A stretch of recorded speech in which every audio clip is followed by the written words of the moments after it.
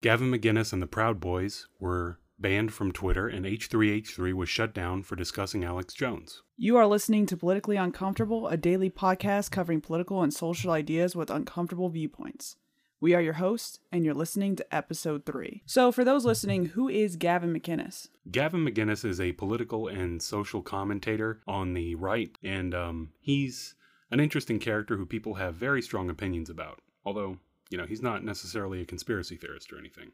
So I've heard some Gavin McInnes. He's definitely not my favorite because some of the things that he said about women are, whoa, just bad. But he has a right to his opinion.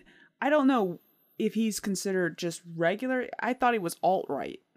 My general vibe, I'm not really sure of what the distinction is. Me neither. It's really hard to tell, but I would say that maybe Fox News, who I would consider that's supposed to be regular right, regular conservative, would maybe have a problem with a guy like Gavin McInnes being a show host. I could see that, he's maybe a little untailored. Okay. So Fox News is to Gavin McInnes what Mike Huckabee is to Trump. Maybe? Yeah. It's like Coke and Coke, New Coke or Coke Lime. Yeah. Trump is maybe, I don't know what Trump is. Okay. What about H3H3 though? I've never seen any of their productions or his productions. Okay, so I can give some background on H3H3. He's like a guy who, as far as I know, he used to make fun of everybody. He kind of would make these parody things and dress up like a moron, but he kind of gave all these commentaries where he made fun of people or would point out problems, and there was one where he pointed out problems with prosperity preachers or just preachers in general taking dangerous money. Yeah, exactly. He's kind of known for just that kind of stuff. Most of the things I've seen him do is like talking head, but more laid back, pot smoking kind of guy. So it's funny because episode 1 I talked about Joe Rogan being banned, and I said this was going to be a wave for new things happening, and was I right? I don't want to brag, but man, was I right? Mm-hmm. Well, and again, H3H3 wasn't banned; he was just suspended. He's got a huge following. Yeah. So does Gavin McInnes. I know he's a really big YouTuber, right? So yeah, so it was like I was saying, they're starting at the top, they're working their ways down. Now was H3H3? It's just YouTube, right? No, that was a Twitter suspension. If I'm Twitter correct suspension about that. for H3H3. Yep. And then Gavin McInnes was banned, and the Proud Boys apparently too, and I've never heard of them. I have no idea who the Proud Boys are. So Twitter, they were the only ones not to block Alex Jones. Yeah, and yet they've got a whole new wave of people that they've banned or suspended as of today. So is that their way of saying okay, we're not going to ban Alex Jones, you're not going to bully us into that, but here we'll sacrifice some others to you? Yeah, we won't feed our daughter to the volcano, but you can have her cousins. I don't know, maybe it is something like that. It's very peculiar to me, at least. This is happening pretty quickly. Yeah. What is this happening within 72-hour stretch? Yeah, it's all coming to a head pretty quickly. It'll be interesting to see who gets banned in the next few days. It's a free-for-all, almost. Pretty much. What was really interesting to me is I was listening to a YouTuber called, I think, he sounded like Sargon of Akkad, but it was on a different account. And there was a picture posted on behalf of Gavin McInnes on a different platform, not Twitter, but it was a picture from Twitter that said, your account has been suspended, or maybe in his case banned, because it has been in violation of our rules. You were in violation of the rule, and there's nothing. There's no reason given. That's the screenshot. I definitely know this feeling, because having had a YouTube account, I won't say the name of it, I've had a video, and you and I both know the video was to keep people, the purpose of the video was literally to keep people from going out, fighting, hurting one another, possibly even killing someone because they were getting riled up about some conspiracy theories. Yep. It was literally the purpose of the video. I put it out there. I didn't expect anything. I was just trying to do my part because I didn't know anything else to do, and I saw people taking something seriously that was not real, and it took off. And then it was banned, and there was no language, there was no sexual activity, and literally I just told people not to go out and fight on a particular day. I think it was November 4th or something like that. Yeah, don't go out, don't add to the confusion, the anger, the violence. Told people stay home, don't go out and fight. Don't bother. Yeah, don't go and get into it with protesters. And YouTube took the video, put it in some type of mode where you have to be signed in and show that you're over 18. It was age restricted. Yeah, it was age restricted. And I actually protested because they said I was in violation. And I asked, have you watched this video? Because it's the exact opposite of promoting violence, and it's the exact opposite of that. And I got no response. None whatsoever. Well, I mean, it's their platform. It is their platform. Ultimately, I don't think they have to give a reason. No, they don't. The thing about YouTube, Facebook, Twitter, all these social media platforms is they talk about how much they're a community. And people have to understand that they're a business. And they're a community as long as they can make money off of it. But then that kind of goes right out the window. Well, if you're looking to make money, but you want to keep everybody happy, then making suspensions and blocking videos for really no reason at all is the perfect way to dismantle a community. Well, the way I look at it, and people act like there's nothing they can do except be a slave to YouTube and Facebook. Look, Facebook, its growth numbers have gone down. I think they'll continue to go down with this kind of behavior. Facebook didn't exist when I was born. I mean, it didn't exist when I was born either, but what I'm saying is there was MySpace before Facebook, and there could be another book space, whatever, after MySpace and Facebook. Yep. People, if you really don't like Facebook, you don't like what Twitter's doing, here's something that has even more power than voting, and I don't care how many people tell me it doesn't work, it doesn't matter.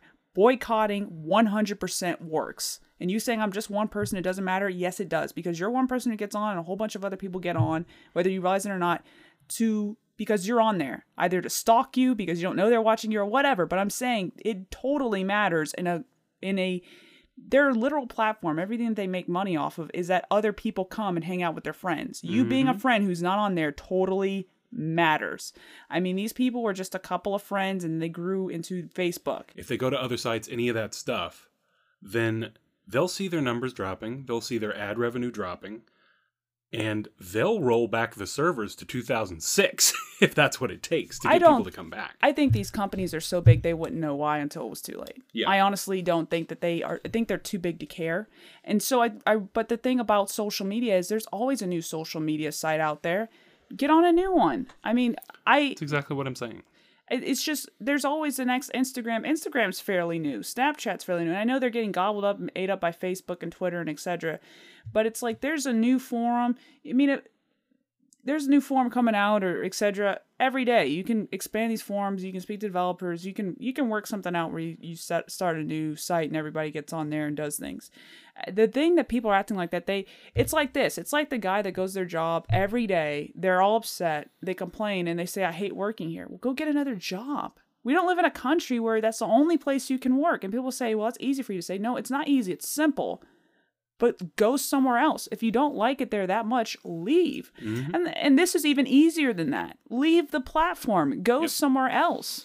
Well, Sixenhammer says leave these, companies behind right now. Yeah. There are some people saying that, and they're not necessarily the biggest people. Right. But they're definitely people with a following. Yeah. And they're people who have their eyes open to that.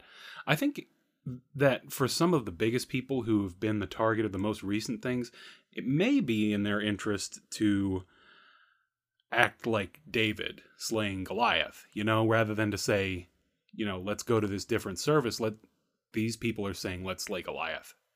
I think the thing that every single person who's getting banned from, they need to pick a platform and they all need to run to it. Mm-hmm. And they need to play the underdog card like they're Apple and it's 1994. Yep. That's exactly what they need to do and run with it. By the way, didn't you say Apple now is $1 trillion company? Yeah. So this is, and what not in this podcast, but yes. Yes, not, you told me that earlier. So that's what they need to do. And Apple got there playing the underdog card.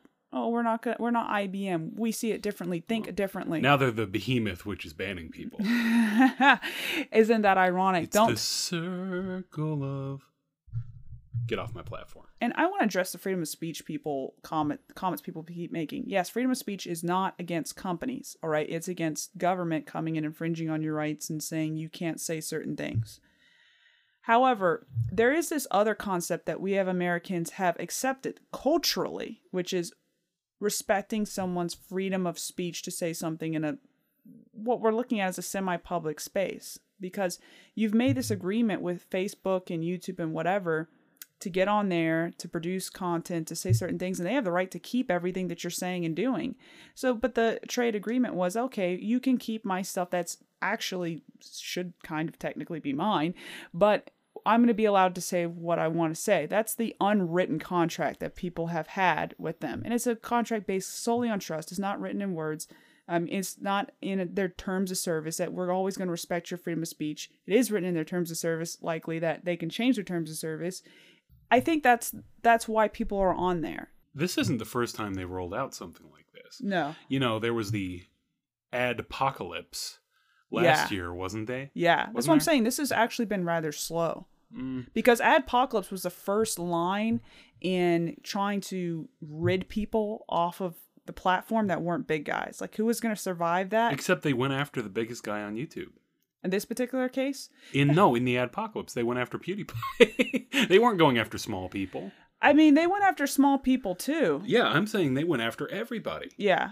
They were trying to appease their advertisers. Right, because they got to pay bills. Exactly. And yet, at the same time, by appeasing their advertisers, they took a huge hit against their user base and their content creators. I would say this. First of all, hosting videos is, in the way that they do, I mean, 1080, now 4K, it's extremely expensive. And streaming that out, they've got to figure out a way to pay those bills. And YouTube's been technically struggling to do that for a while. I mean, the only reason that they're probably still around is because they're Google's pet project.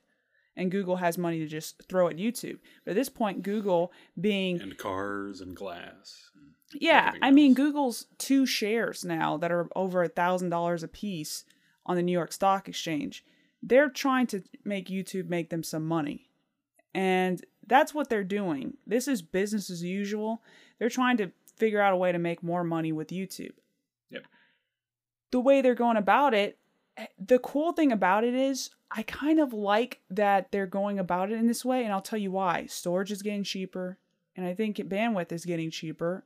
I think these technologies are getting cheaper, and I think with time, they're just opening a door for competition. And people still have it in their mind to have competition, and with everyone moving towards phones, you know, there's a good argument to be made that you don't need 1080p for a phone. You're not going to see 1080p on the phone. And so with a lot of people moving to most of their media content being seen on a phone, well, maybe make it less megapixels. Maybe it's not 1080p, but no one can really tell the difference, and stream it across. And maybe don't start with forever long videos, getting to stream live for however long you want, but maybe you start with 30-second, 60-second videos and you keep branching it out from there. I think there's just an open season field for that kind of stuff, especially a group. If they came around and said, we're never selling to the big, and they just listed companies that have banned people. I mean, if they put that in their credo, I mean, they can always turn around and do that and lie because, I mean... And then they say, we have no credo. Yeah, we have no credo. But I'm saying there's any proof to the opposite is a fabrication by our enemy. There was a site called VidMe that was supposed to take on YouTube, and they were like, we will never. But they really didn't get themselves together in a good way. They didn't optimize for phones. That wasn't what they made all of their site about from the get-go. And they also tried to be everything all at once. And on YouTube didn't start as everything all at once. So anybody coming in and trying to be competition shouldn't try to start to be everything all at once.